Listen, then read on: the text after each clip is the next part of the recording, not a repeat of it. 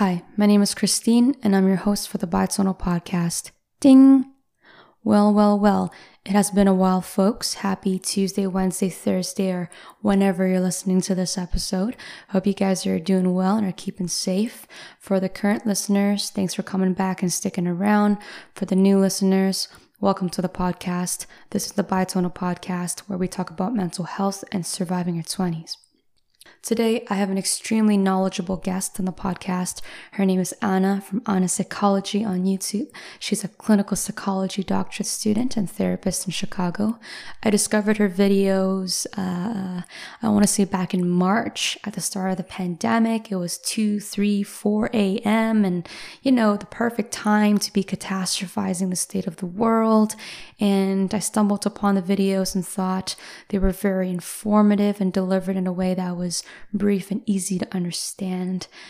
As a person in my 20s, I thought these are very relatable topics, very relevant. And I really liked her videos about her perspective videos, where she broke things down and talked about the chosen topic from a more analytical or psychological standpoint, let's say. And like many, I came to watch Anna, but stayed for her cat, Countess Chianti, and she's quite cute. And from just her cameos in the videos, you can definitely tell she has a personality, which is a great segue into today's episode. We talked about borderline personality disorder.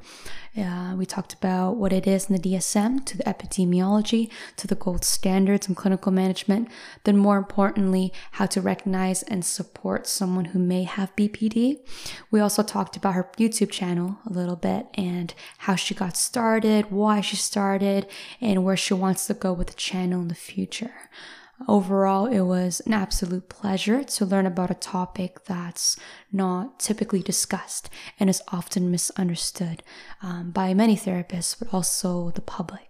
And as a disclaimer, the purpose of this episode is strictly educational. If you or someone you know are experiencing these signs and symptoms, please consult a medical doctor and or a mental health professional for further advice and recommendations. For acute cases and emergencies, please contact your local ER or local distress center. Take care of yourselves, guys. Without further ado, here's your episode with Anna.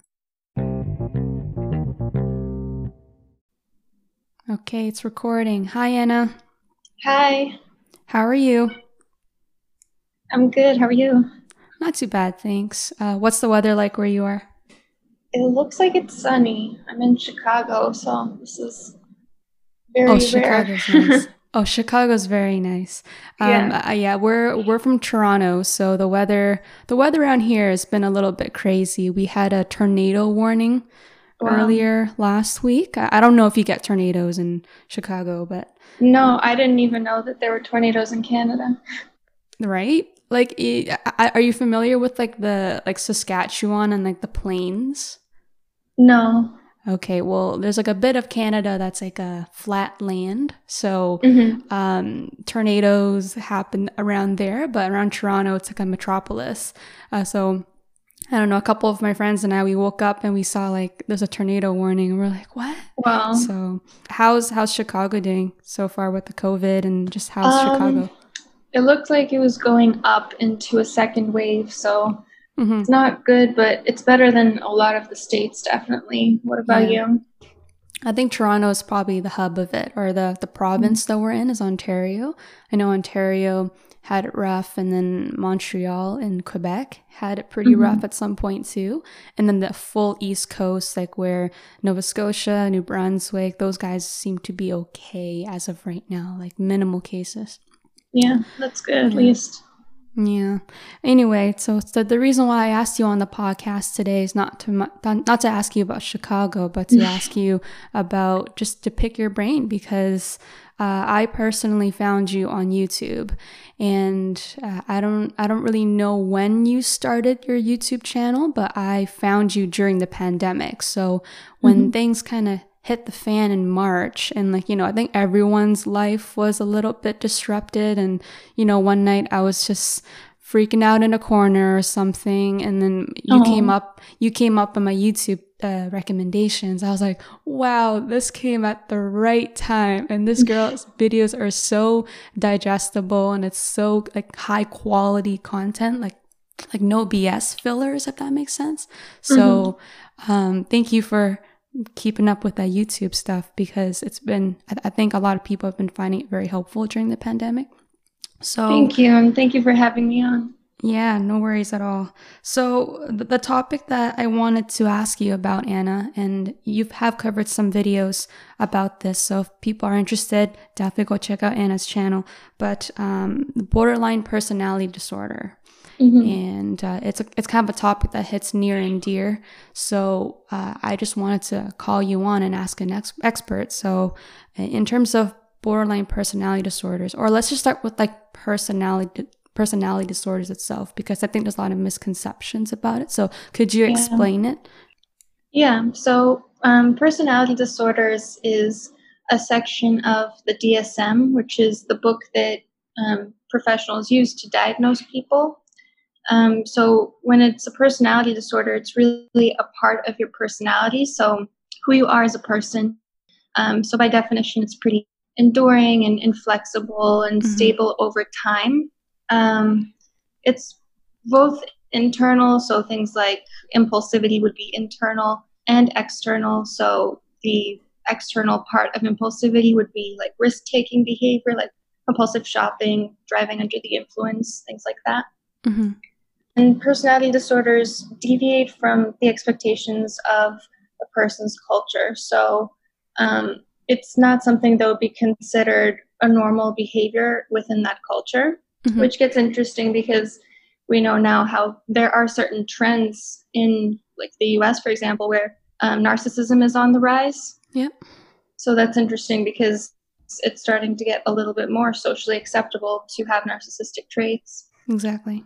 So personality disorders, they're also very pervasive. So it's not just like you're experiencing this behavior towards one person or in one context. It's really pretty global. So it encompasses a lot of aspects of your life.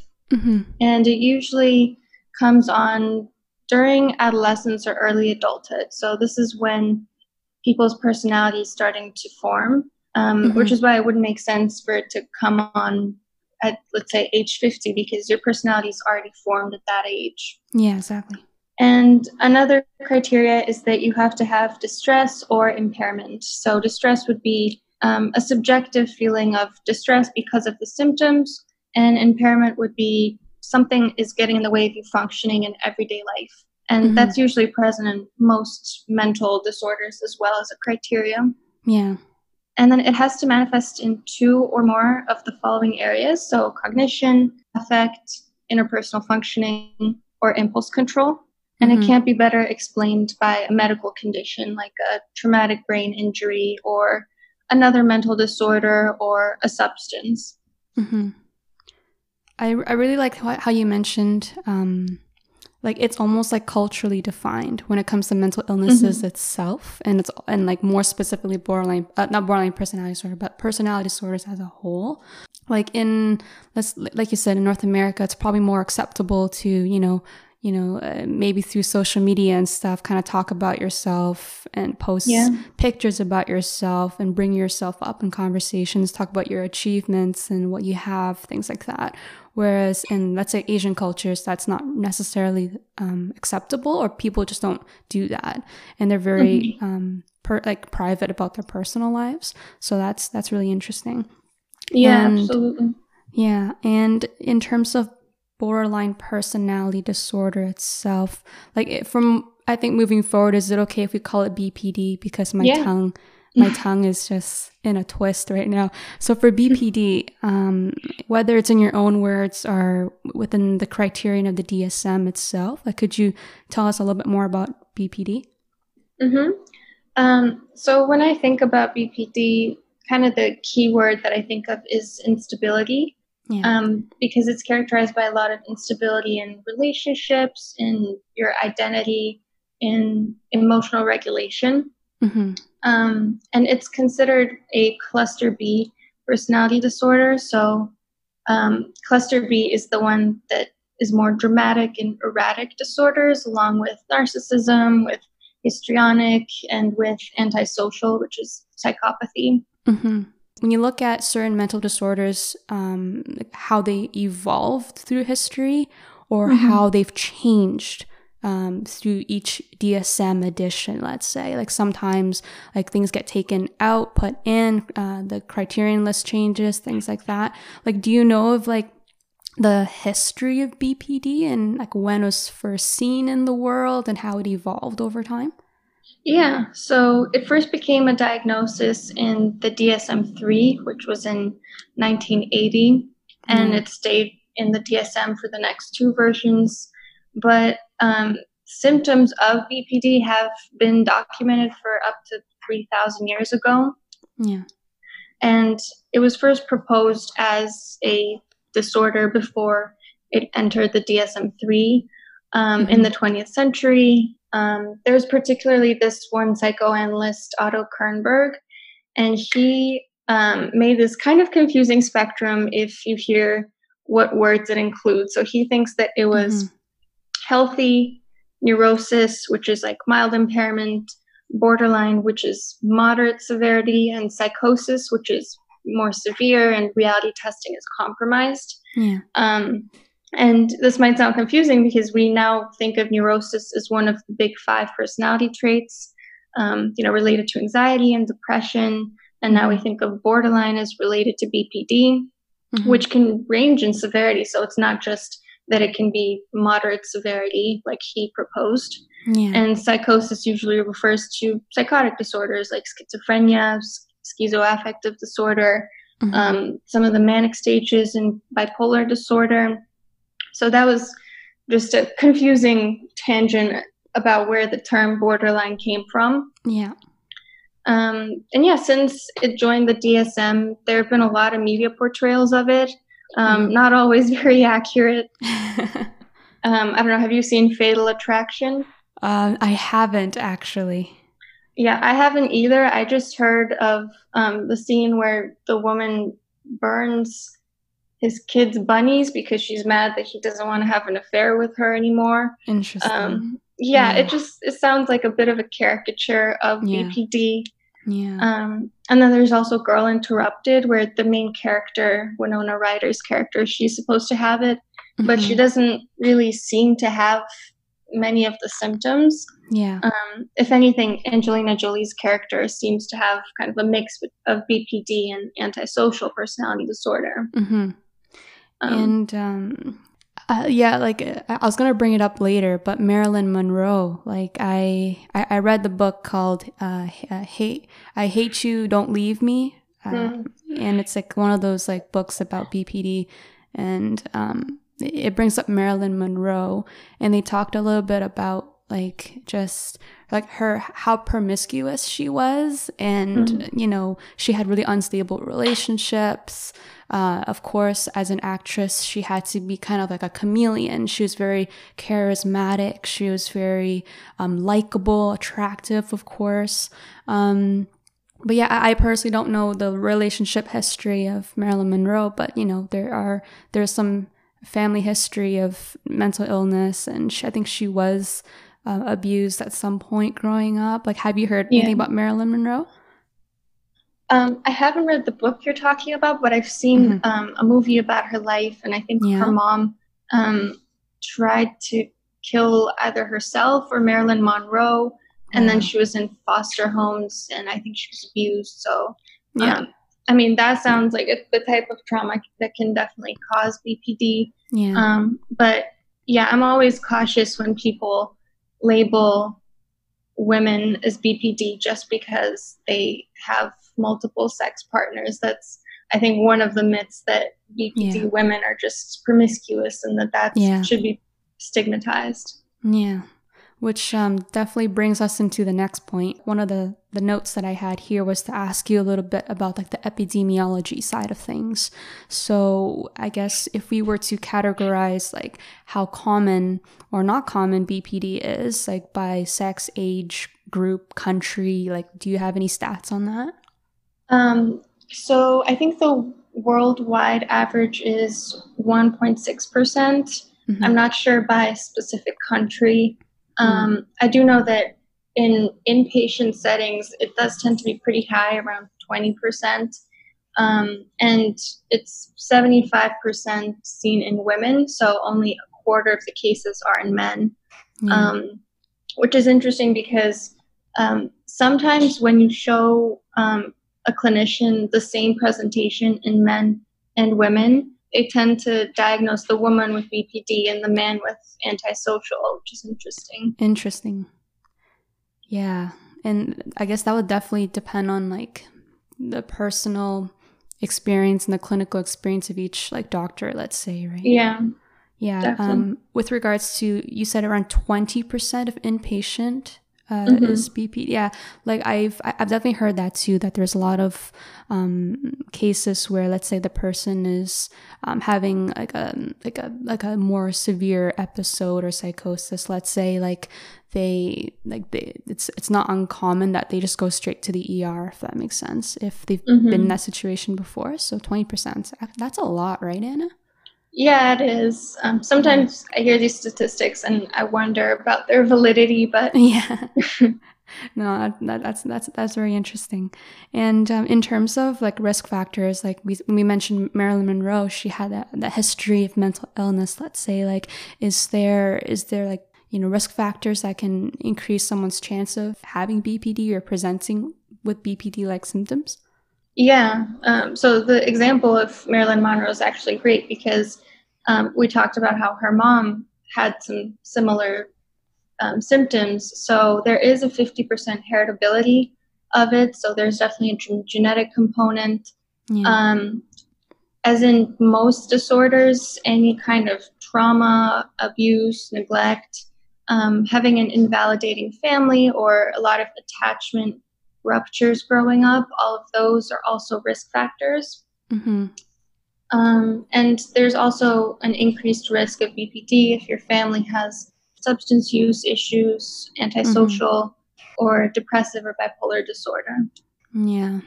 When you look at, let's say, alcohol abuse, like if your parent was an alcoholic, let's say, the chances of you being an alcoholic is higher.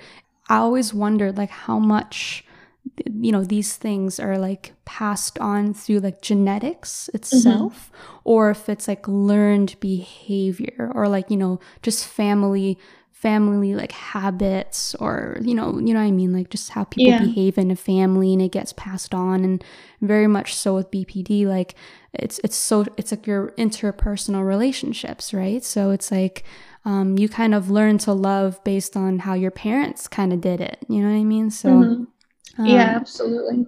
So I guess like in research, have they been able to distinguish like the genetic component versus like the social? I don't know if my question makes sense. Yeah, it makes sense. They usually do that with twin studies. So they look at adopted twins who are in completely different families, and that's how they try to figure out how much of it is genetic and how much of it is social. Yeah. But I think, you know, it's pretty well accepted that environment does play a huge role, and that we definitely model what we see, especially growing up. Yeah. And my next little tidbit here with comorbidities, it seems that it's kind of general knowledge that anxiety disorders and depression kind of comes together. And correct me if I'm wrong, depression is a mood disorder, right? Yeah, it is. Okay, so like, you know, usually when people are diagnosed, they kind of get diagnosed with both, let's say. Like, is there any comorbidities with BPD, like other mental disorders that you might see? Yeah. So major depressive disorder and anxiety disorders, definitely pretty comorbid. There's something called abandonment depression in BPD, which is, it can meet the criteria for major depressive disorder, but it's a little bit different. It's a little bit more similar to atypical depression. It has a lot of the same emptiness, a lot of the same other symptoms as major depressive disorder, but it's more trigger related. So if like your favorite person hits you up out of the blue, then your depressive symptoms can kind of disappear. And then the second they stop responding to you, then this abandonment depression can kick in again. There's also a lot of overlap with paranoia and social anxiety, because that is kind of one of the symptoms. It's that you're really scared of being negatively evaluated, and you've been hurt really badly in the past by people, so you just think it's going to happen again. Also, histrionic personality disorder. I was saying how it's another one of the cluster B personality disorders. It's sometimes confused with BPD, because sometimes when there are these frantic efforts to avoid being abandoned, people can assume that it's, just attention seeking. But in reality, it's not so much attention seeking as it is trying to just appease the pain, the immense pain in the moment. So while someone with histrionic might, threaten to hurt themselves out of, wanting some kind of attention, someone with BPD might do it just to be able to emotionally regulate, because that's the only kind of coping mechanism they have. That's interesting. Yeah. And then, of course, trauma-related disorders often comorbid as well, because like we were talking about, trauma can definitely trigger BPD. Yeah. For the people who don't know, I guess you can could you tell us a little bit more about like the signs and symptoms, whether it's like just the DSM-5 criterion or something? Yeah. So one of them, like I was saying, is these frantic efforts to avoid abandonment. And this can be real abandonment, like someone saying they're actually going to break up with you, or it can be something that's more perceived or imagined, like assuming someone's going to leave you because, for example, you saw them talking to someone else and you think now they're going to break up with you. Also, a pattern of these really unstable and intense relationships where they're very high conflict. So people with BPD tend to switch between idealization, so thinking that that someone is like a perfect person and their favorite person, and then they do something that hurts them very deeply, and maybe the person didn't even realize it, and then it goes straight into devaluation. So the person is completely bad and there's nothing good about them, and this is also called splitting, which is a defense mechanism. Yeah. Is splitting very like specific to BPD, or is splitting can it be found? Like, is it used to describe other behaviors and other disorders, or is it BPD specific? It's definitely a hallmark of BPD, but anyone can do it. So defense mechanisms are for anyone regardless of diagnosis or lack of diagnosis. So people I definitely know people who use splitting who don't have an official diagnosis. Yeah. Okay. Sorry to interrupt. No problem. Yeah. Carry on with your list there. There's also unstable sense of identity or self. I don't know if you've seen the show Crazy Ex-Girlfriend. I've heard of it for sure. It's so good, but is it good? Yeah, it's a more accurate depiction of BPD. And she says at one point, "I don't know who I am without you." So that's a really powerful quote for explaining this unstable sense of self and how dependent it is on other people. Yeah. And of course, impulsivity in areas that can be potentially reckless or that can self-sabotage you, like spending, sex, substance abuse, reckless driving, binge eating, and other things. Another symptom is these recurring suicidal threats or behaviors or self-harm. So self-harm is a pretty big warning sign of BPD, although it's definitely seen in other disorders as well. So sometimes when clinicians see self-harm, they assume BPD, and it's definitely good to rule out, but it's not always the case. Yeah. And also emotional dysregulation, so also called affective instability. So these intense mood swings, sudden depression, irritability, anxiety, like you were saying, that's why there's so much comorbidity with depression and anxiety. Mm-hmm. Another hallmark symptom is this chronic feeling of emptiness. Yeah. And that's where it's kind of tricky to figure out, is it just depression or is it a different type of emptiness, BPD emptiness? Yeah. And it's not an official symptom of other disorders, but I would argue that it's also present in narcissism, because people who are narcissistic, they feel empty on the inside unless they have this constant admiration from people. And also in antisocial, because there it's characterized more by kind of like empty boredom. So unless something exciting and reckless and stimulating happens, there's just this kind of sense of boredom and emptiness. Yeah. And kind of along the same lines as the emotional dysregulation, one of the symptoms is an intense anger that's out of proportion to the context of what happened. And paranoia or dissociative symptoms, especially in periods of high stress.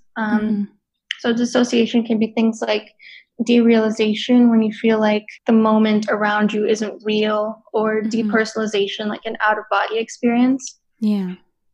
I was totally going to ask you to differentiate it, because I think people kind of use that interchangeably as well. In terms of the symptoms itself, like that's a big list, eh? Yeah. And it almost seems like the person would be kind of at the mercy of their situation, whether it's like and I guess with this, it's mostly, I want to say it's dependent on the external environment, like with their FP or their favorite person or the people around them, let's say. In terms of like the gold standards, let's say, for BPD, I know like DBT and CBT are kind of like brothers of each other, but they're not quite the same. But I know between the two, DBT is traditionally used for BPD itself. Could you tell us a little bit more about current interventions or treatments? Yeah. So DBT is a subtype of CBT. CBT is cognitive behavioral therapy, and DBT also brings in some more psychodynamic components, so the role of the past and the childhood as well. It was actually created by Marsha Linehan, who is herself diagnosed with BPD, and she was once institutionalized for it when she was young. And that's the perfect example that, BPD is treatable and people can go on to live very fulfilling lives despite the diagnosis. Yeah, and write books about it. So there's kind of 4 core features of DBT. So it's mindfulness, distress tolerance, emotion regulation, and interpersonal effectiveness. So the mindfulness helps with pretty much all of the symptoms. It's just a way of regulating and soothing, and it can also help you pay attention to interpersonal cues so that you don't misinterpret certain perceptions. Also, distress tolerance is important just for being able to handle more intense emotions. And it kind of makes me wonder, is it that BPD is characterized by very intense emotions or just very low distress tolerance? I think probably very intense emotions, because I know people with low distress tolerance who don't meet the criteria for BPD. But either way, it's very important to handle emotions without reacting in impulsive or reckless ways. The emotion regulation component is pretty self-explanatory. It's just understanding and identifying your emotions and your triggers and coming up with better coping mechanisms than self-harm. And the interpersonal effectiveness is teaching people how to communicate more effectively so that there's less conflict in their relationships and so that their relationships are less unstable. And DBT is usually done in a group setting. The interventions can be done individually, but usually it is a group setting for DBT groups. So that's something that's important to keep in mind if, certain people don't like the idea of group. Like depending on which place you go to, which therapist or doctor you're working with, they kind of do it like over like months or like modules, let's say. Like and I know one of the common, not critiques, but the feedback is like, oh, that's a lot of money, right? Like I need to commit to like, let's say whatever X amount of months or sessions of like DBT, let's say, to kind of make it to the end. So I, just on like through online resources, like a lot of people kind of just like they bought Marsha's her name. Yes. They kind of buy Marsha's book and they kind of just work through it themselves. Like that's another option too, it seems. Yeah, that's definitely a good option too. But I think with any personality disorder, it's kind of expected that the therapy is going to take a while. Exactly. Because it is something that is so enduring. So you have to work really hard and really long to change these patterns. Yeah. Do you have any other, like, other than DBTs, like alternatives? There's also mentalization-based therapy. This one's created by a psychologist named Fonagy. So mentalization is kind of similar to empathy. It's like a more cognitive form of empathy. It's kind of thinking about thinking. So being able to understand that people think differently from you. And that's something that usually develops in early childhood. The theory behind mentalization-based therapy is that those with DBT have a deficit in mentalization, that they never reached that developmental milestone when they were kids. Yeah. And I think this is a good treatment to incorporate within other treatments. I'm not a very psychodynamic person, so I don't love using these alone. But there are some really good mentalization exercises that you can use within any therapy, like showing a picture and asking the client to describe what everyone in the picture is thinking or feeling. Yeah. I actually do that with all my assessment clients because it's a type of assessment to figure out kind of what's on their mind, what themes persist, and that's always really interesting. But that's I guess interesting. Yeah, but it can be used for like fostering mentalization as well. Yeah, like a litmus test for their internal environment, right? Because you ask someone to look at a picture and they don't realize right away what you're trying to figure out about them, and it's hard to kind of push down what you're already thinking about. Yeah, it's like, why am I looking at a picture of this cloud? And I guess depending on if it's a good day or bad day for you, it's like, oh, that's a happy cloud, or like, crap, that cloud's that was like a really sad cloud or some shit. Then there's also, asking people to come up with metaphors for what they're feeling or what they're thinking, like comparing feeling emotionally turbulent with like stormy weather, for example. Another exercise is getting them to make a list of facts about themselves, like this is my age, this is where I'm from, this is my gender, and then asking them to describe themselves without including any of the things on their list. So trying to really get at the root of who they are as a person when it's not dependent on external factors. And interesting. Yeah, another one is just making them describe an interaction very, very specifically, but also very objectively, to really figure out, okay, well, why did you interpret this as this person wanting to hurt you? Is it possible that they just meant it in this way? Yeah. And also doing that with future interactions and kind of role playing and being able to figure out, what's objective about these different scenarios that might come up. Yeah. For example, like I always use this analogy. It's like, let's say Anna and I are walking down the road, and I see Anna. I'm like, oh, it's Anna. So I raise my hand and I wave at Anna. But then like Anna just keeps walking and she's staring at her phone, let's say. So there's two ways of interpreting it. So you can be like, oh, Anna just hates me, and like, holy crap, what did I do? Oh crap. And then, or you can catastrophize that way, or you can kind of look at it, be like, Anna just didn't see me. And like, likely if you're talking from an objective standpoint, there's two possibilities, right? So is that like what you mean by like, let's say you were to replay the situation again, but be more objective? Yeah, absolutely. And they've done studies with like almost the exact same scenario, and Yeah. anxious people tend to definitely assume that, the worst case scenario is what's Yeah. happening. Yeah.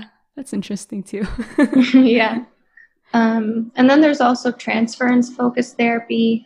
This one Yeah. was created by a psychologist named Kernberg.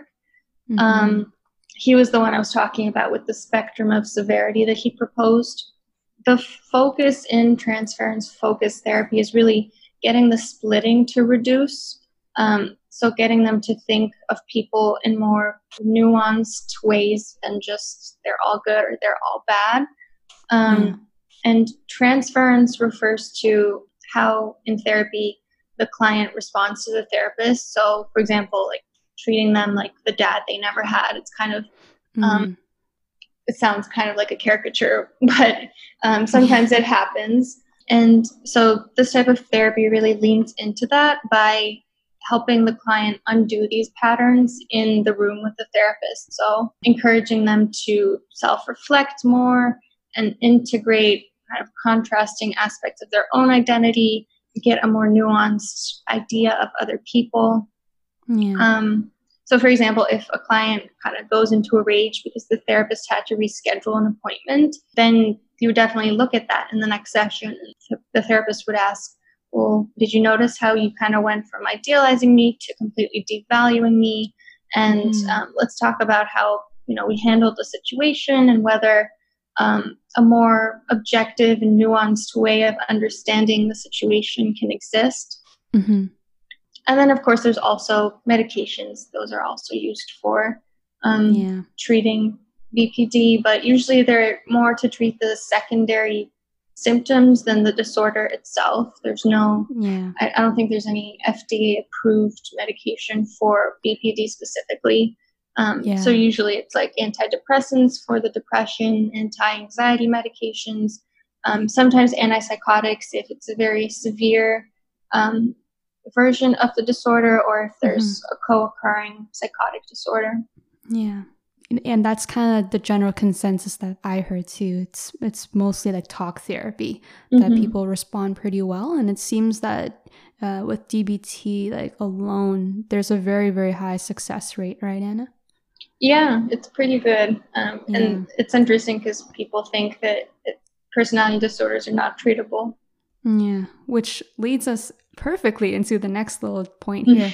Yeah, like that myth, it's like it seems with PDs, it seems like it's so pervasive, it's so entangled with who you are in your daily life that Mm-hmm. people think like, "Oh, I can't change. How would therapy help?" and things like that. Just like with your clients and patients, is that generally the consensus like BPD being untreatable? That's like a myth.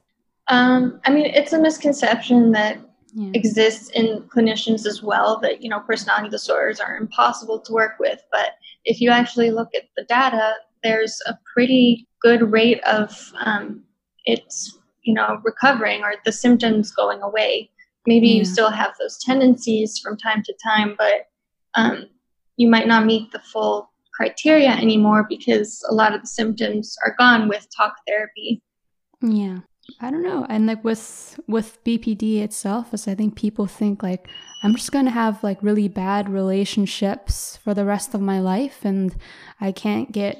I know I can't date anyone. I can't marry anyone because like at some point I think they realize like the degree of self-destruction and external destruction they can cause. Let's say so. Mm-hmm. I think whether it's with BPD or the other mental illnesses, like whether it's depression or etc., I think like you kind of carry your own stigma at some point, and then you prevent yourself from, I guess, participating in things other people do naturally, like dating, let's say.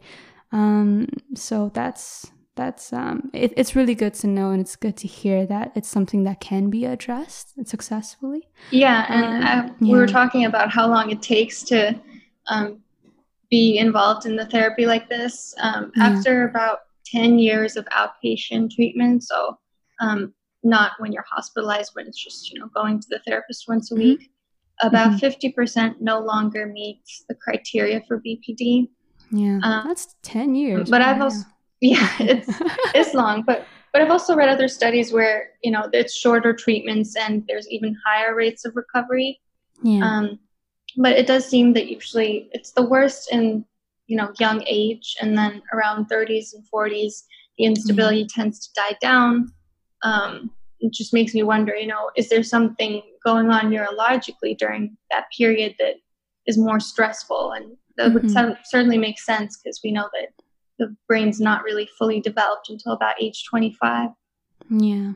Another listed myth that I've heard, and we definitely touched upon this earlier. So the myth being like women with BPD are promiscuous and attention seeking. I think, like I said, you differentiate it with HPD, which is really neat. But have you also generally heard that too? It's like women with BPD are just attention seekers, or it's used interchangeably, let's say?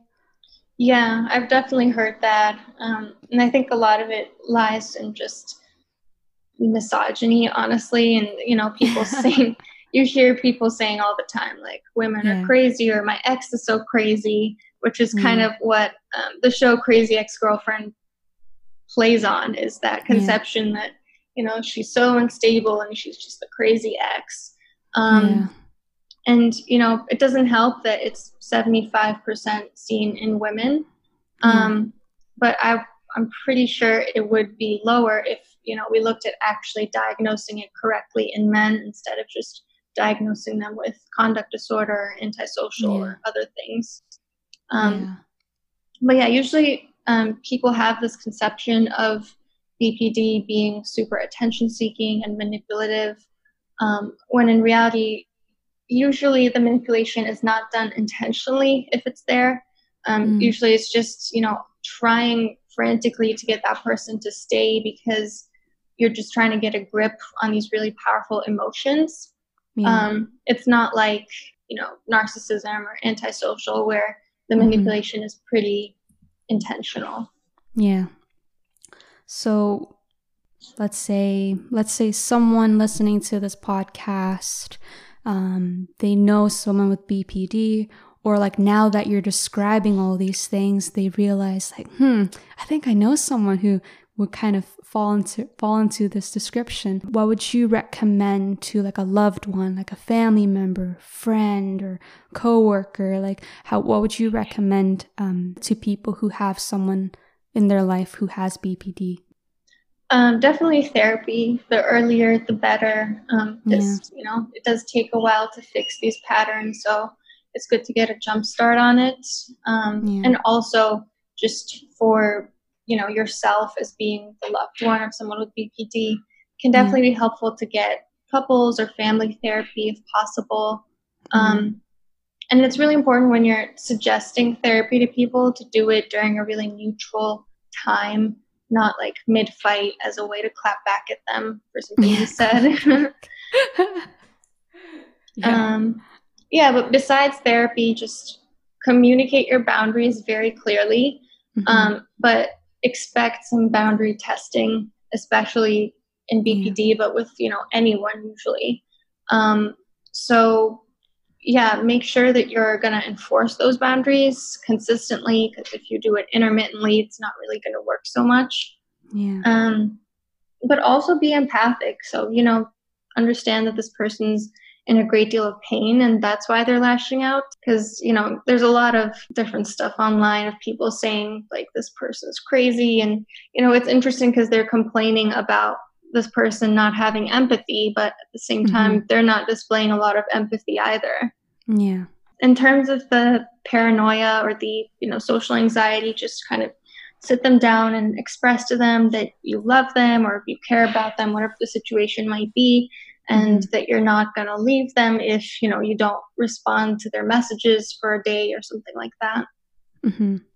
And also, just take care of yourself, get your own therapy if it's affecting you that much. And if you decide that this person is not someone you want in your life, I think, that's perfectly acceptable. It's your right. But I would just encourage you to have a safety plan in place because, it can be really stressful for that person to be abandoned. So, maybe like let their family member or someone close to them know that you're about to kind of break up with them as a partner or a friend or a loved one, whatever it might be. Yeah. If the person's in like high distress, like would you recommend them just to go to the ER? Yeah, so the rule of thumb is if they're in immediate danger, call 911, or there are also like local crisis hotlines that sometimes even come with mobile crisis teams. I don't know if the coronavirus has changed that at all, but that's also really good if you don't want to, call the police or call the ambulance on them. There can be a team of professionals that can ascertain, does this person actually need to be hospitalized, or would that do more harm than good? So that would also be another good option. Yeah. But yeah, it's important to pay attention to these things because a big risk factor for BPD is impulsivity. That's something that always makes the risk of actually going through with an attempt of, hurting themselves. Yeah. And let's say if someone listening to this podcast and they think they exhibit symptoms or behaviors of BPD, like what would you say to them? And like, let's say, who should they go talk to, in your opinion? I think it can definitely be helpful to find a therapist who specializes in personality disorders or BPD specifically, because it is a little bit niche. So sometimes if you go to a therapist, they might misdiagnose you like, oh, I see some symptoms of anxiety or depression or paranoia, without really realizing that it's something that kind of encompasses all of these. Is what you're experiencing. So it's really good to get the proper diagnosis, to go to someone who knows to look out for these things. And if you can't afford to go to individual therapy, definitely try a DBT group. I think that would be really helpful. And of course, just communicating to your loved ones what's going on. And, it might be easier if you have a formal diagnosis than to say, I think I have this, and them to then invalidate you. I know with me, so I think I brought it up on the podcast, so I'll just disclose it anyway again. Like I got diagnosed with borderline personality disorder maybe like last fall. Or the therapist or the psychologist, sorry. She's a psychiatrist because yes, that was her business card. Like she didn't say like you have BPD, but she said like you exhibit a lot of like the checklist, let's say, and all the things that you're describing or we'd previously talked about. But prior to last fall, I never really had words to describe it. I never had, like, it was just like, like you go from event to event, or you go from day to day, or let's say a relationship to a relationship, and you don't really know what it is. You're just like, oh, this is normal for me. Or like, let's say with a breakup is very intense. It's emotion wise on both parties. But like, I was never able to explain like my little like episodes of just like erratic behavior. To me at the time, it seemed like random behavior, and I'm like, do normal people go through this? Like, is this like normal, or am I just being dramatic? And like, again, as a woman, I'm just like, maybe I'm just hormonal, or maybe I'm just maybe I am dramatic, maybe I am, the crazy ex-girlfriend, let's say. So kind of hearing about everything you're talking today, it's like, okay, it's objective, it's within the DSM, other people have these things too, and there's at this point in 2020, I don't think there should be stigma about seeking help, or even not say holding a label of this, but just like, I always see it as like, and I'm sure you tell your patients this too, it's like the sooner you get a diagnosis, or the sooner we can kind of categorize you into a subsection, we can kind of provide a good intervention and get you the help you need, right? Yeah, and it can definitely be kind of like this aha moment for someone to finally have a name to put to what they're experiencing. And even if they have tendencies of something like BPD, but not the full-fledged disorder, the Mm-hmm. treatment's kind of the same. So just understanding what it is can be really helpful in getting you the treatment you need. Yeah. And I don't know if you've heard of this, but I know it's like some therapists and psychologists and psychiatrists, they might like withhold someone's diagnosis until like later on or whatever it is. Because I don't know how often it is in psychology that people kind of hold on to their diagnosis too hard, let's say, and they kind of embody their diagnosis. Have you heard cases like that? I've heard of it happening, but I've never seen it firsthand. But yeah, I think sometimes in therapy also, if the person doesn't ask what's my diagnosis, it's not always relevant to bring up to them, unless there is a specific function and you think it would be really helpful, then you might bring it up. But otherwise, it's not that uncommon to either withhold the diagnosis because of this fear that they're going to hold on to it, or because it's just not relevant in the moment. Yeah, so... Hi, welcome to the intermission segment of the Biotonal podcast. This is where typically advertisements, sponsor plugs are put in a podcast, but currently we have 0 sponsors. So I'm just going to use this time to say thank you for tuning in, guys, and we would also really appreciate it if you leave us a 5-star review on Apple Podcasts or wherever you're listening to this podcast. Also, follow us across all the socials at Bitonal Podcast. If you have any ideas, feedback, comments, advice, stories you want to share, drop us a line at bitonalpodcast@gmail.com. That's all I really have to say. Okay, back to the main segment. And I guess for the second half of this podcast, I wanted to ask you a little bit more about yourself and kind of the person behind Anna Psychology on YouTube, right? Because where are you at now, dude? You're like, I think I checked this morning, you're at 35? Are you at 35.8K? Ladies and gentlemen, 38.5 thousand. That's a lot, right? Yeah, it definitely took off faster than I thought. Oh, I'm telling you. So again, I found you early on in the pandemic, and then I can't, if I'm being honest, I don't remember where you were sitting at, but I know it wasn't anywhere near that number. And I checked maybe a week ago before our interview. I was like, whoa, she's blowing up. And then this morning I checked, I'm like, whoa, she blew up again. That's crazy. So, okay, about you first, Anna, like what kind of inspired you or led you to pursue psychology itself? Yeah. I feel like I don't have a very good story for that, and every time someone asks me, but when I first took Psych 101 in college, it was really difficult, but I still really liked it. I just enjoyed understanding people's behavior and thoughts on a very deep level, and just the idea of understanding other people and understanding myself. And I think I did know pretty early on that I was interested in personality disorders, especially cluster B personality disorders, because they were just like a series of people in my personal life that exhibited all of the cluster B. And, it can be so explosive when you experience it. So I just wanted to understand and learn as much as possible about that. Yeah, and it's one of those things where like once you know the label, it's like you start like not psychoanalyzing everyone in your life, but you start being like, this person, you know?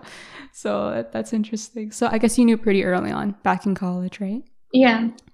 Yeah. In terms of like your clinical psychology degree right now, like where are you at with that in terms of the timeline? So I just got my master's, so I'm 2 years in, and then I have 2 more years of school and 1 year of internship, which is kind of part of the program. So in 3 years, I can finally get my doctorate degree. Okay, so you still got a a little long bit of road. ways to go, right? Yeah, no, it's a Yeah. big commitment. When you said clinical psychologist, I'm like, oh wow, I've heard that's a really long road, and you equally need to get like the theory and the clinical experience, right? Yeah. So, like not to ask you, I feel like now I'm asking you the question of like, what do you want to be when you grow up? Or like, what are you doing after undergrad or after college? Like, do you have a general idea of what you want to do with clinical psychology? I always kind of thought private practice. Yeah. Um, I've worked in mostly community mental health sites since joining grad school, but Yeah. I think I would like maybe a group practice now because I still like the idea of private practice, but I think the direction that the field is going in is a little bit more like team focused with like psychiatrists working with the therapist, working with the PCP. Mm-hmm. And if you have more of like a group practice, it's also a better opportunity to kind of get people's consultations if you maybe don't understand a client's presentation or if Yeah. you just need a second opinion. Mm-hmm. And also, it's less of an individual responsibility to do the insurance paperwork, which doesn't sound Yeah. fun. Yeah, and I guess like do you foresee yourself like carrying on with the YouTube channel and things like that into your later into your career? Yeah, I hope so. That's the goal. Yeah. Yeah, it's strange because I get bored with things kind of easily, but I hope I keep this going because it's a really good resource to have. And it's good to, you can do it anywhere from anywhere. It doesn't take all that long to do. So it's Yeah. definitely something to have. I think you're being modest when you say that. YouTube channels and at the frequency you're posting, and I feel like it's a big commitment. Like, how do you keep up with all of that? Because I remember, yeah, maybe I don't know what week it was, but I think you post like 2 videos in the same week, or maybe I stumbled upon both of them. I was like, oh my god, this girl's like just pumping out content. Yeah, I was doing a video every day for a while. Oh my gosh. Yeah, now I started this new practicum, kind of like an internship. So Yeah. now I had to cut back to 4. And then once Yeah. classes start back up, I'm probably going to have to cut back even more. So I know you talked about your YouTube channel being like, a personal goal or a project, let's say, but like what actually motivated you to start the YouTube channel? So when the coronavirus outbreak happened, I just got a little bit anxious about everyone losing their jobs and the economy taking a toll. And I had already been thinking about making a YouTube channel just because, it's hard for people to get access to that kind of information unless they have a therapist, which not everyone can afford to do. Yeah. So I thought, this is a good time to do this. And it's like I'm doing classes and work from home. Perfect opportunity to finally get started on this. And yeah, that was a good way of kind of regulating my own fear about the future, is to kind of take control. Yeah. Have you had people message you and be like, "Hey doc, can you diagnose me?" Have you Yes. Yeah, sometimes I get emails. I had to put like a little message before it's where it says my email address because I had to say that like I can't be giving anyone therapeutic advice and I can't be your therapist. I can only give therapy through the agency that I work with, like that's locally, because there are like laws that you can't practice if you're in a different state, for example. Of course, yeah. But people still do it. Yeah, I know. It's like just a quick question, and then they like tell you about their lives and like, what do you think? I know. Yeah, it happens. It happens a lot. With regards to the channel, like, what have you liked about it so far, and being a YouTuber, let's say? I really like just how much I've learned that's going to help me in my career, and I just feel like now I have even like more knowledge to help me like in classes, because I'm doing research on things that I wouldn't otherwise be doing. I would probably just be at home watching Netflix, but yeah, it's good to like expand like different areas of knowledge, and it's it's really good because teaching other people is the way to learn it, because otherwise my memory's not the best. So it definitely helps to like consolidate information. Exactly. And just like people commenting that my videos help them, that is always a pro. Yeah. The goal. Yeah, number one fan right here. So so I like, trust me, like if you ever like, even if you do wind down into the semester, like I think you should keep up with it. Like don't ever let this one go. So yeah, thank you. Follow the momentum. And this is a question I like to ask every YouTuber, let's say. But what's like the tricky thing you've had to deal with having a YouTube channel and a platform? I mean, it was definitely scary at first to like put myself out there and not know if people are gonna judge me. And for the most part, the reception has been pretty good. But you know, there are always people that have something they don't like. A lot of just sexist commenters every single day, like people telling me like what to wear, or like getting mad at me for wearing a tank top. This morning I woke up to this guy posted a comment that was like 7 long paragraphs, just basically calling me a dumb feminist. Oh gosh. I didn't even read it. I just muted it. I mean, like, that sucks that you spent that long on that message. You should be flattered, Anna, honestly. Yeah, but like beyond just like the sexist comments, people, you know, kind of nitpick, and it's always hard to like not say anything wrong when recording one of these videos. Like I try to be someone that's very careful about my words, and then it's always a little tricky when people, you know, maybe misinterpret small things, and I have to be even more careful, and it feels a little bit limiting on what I can say. Of course. Yep, that's YouTube for you, right? And after a period of time, like you're gonna be better at just filtering out the negative comments. And then maybe one day you see the next 7-paragraphed comment and you're like, this is hilarious. And you move on, right? So that's what it is. Yeah. So yeah. And again, as like a subscriber, like thank you so much for doing what you do, of course, and being consistent.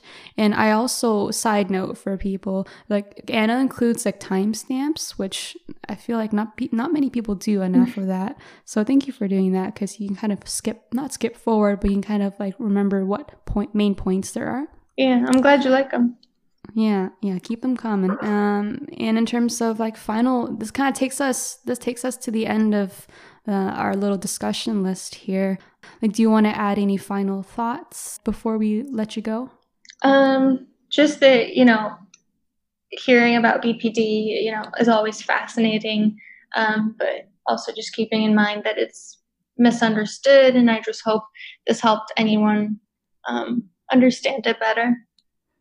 And the last question, this is the question like I never tell you guys in advance. I kind of ask it on the spot to get a very organic response. And it kind of sounds cheesy and like cliche and ew, what is that, right? But like what is your vision for the world, or like through what you're doing as a student, as a YouTuber, as an advocate, as a future clinical psychologist? Like what's your vision for the world? And yeah. It's a good question. Take your time with it. No right or wrong answer.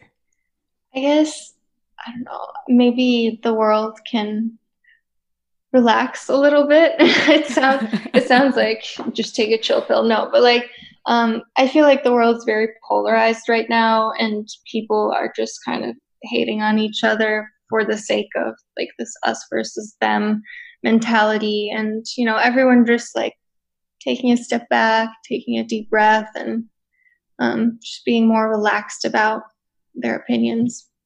That's a good answer, because I fully agree.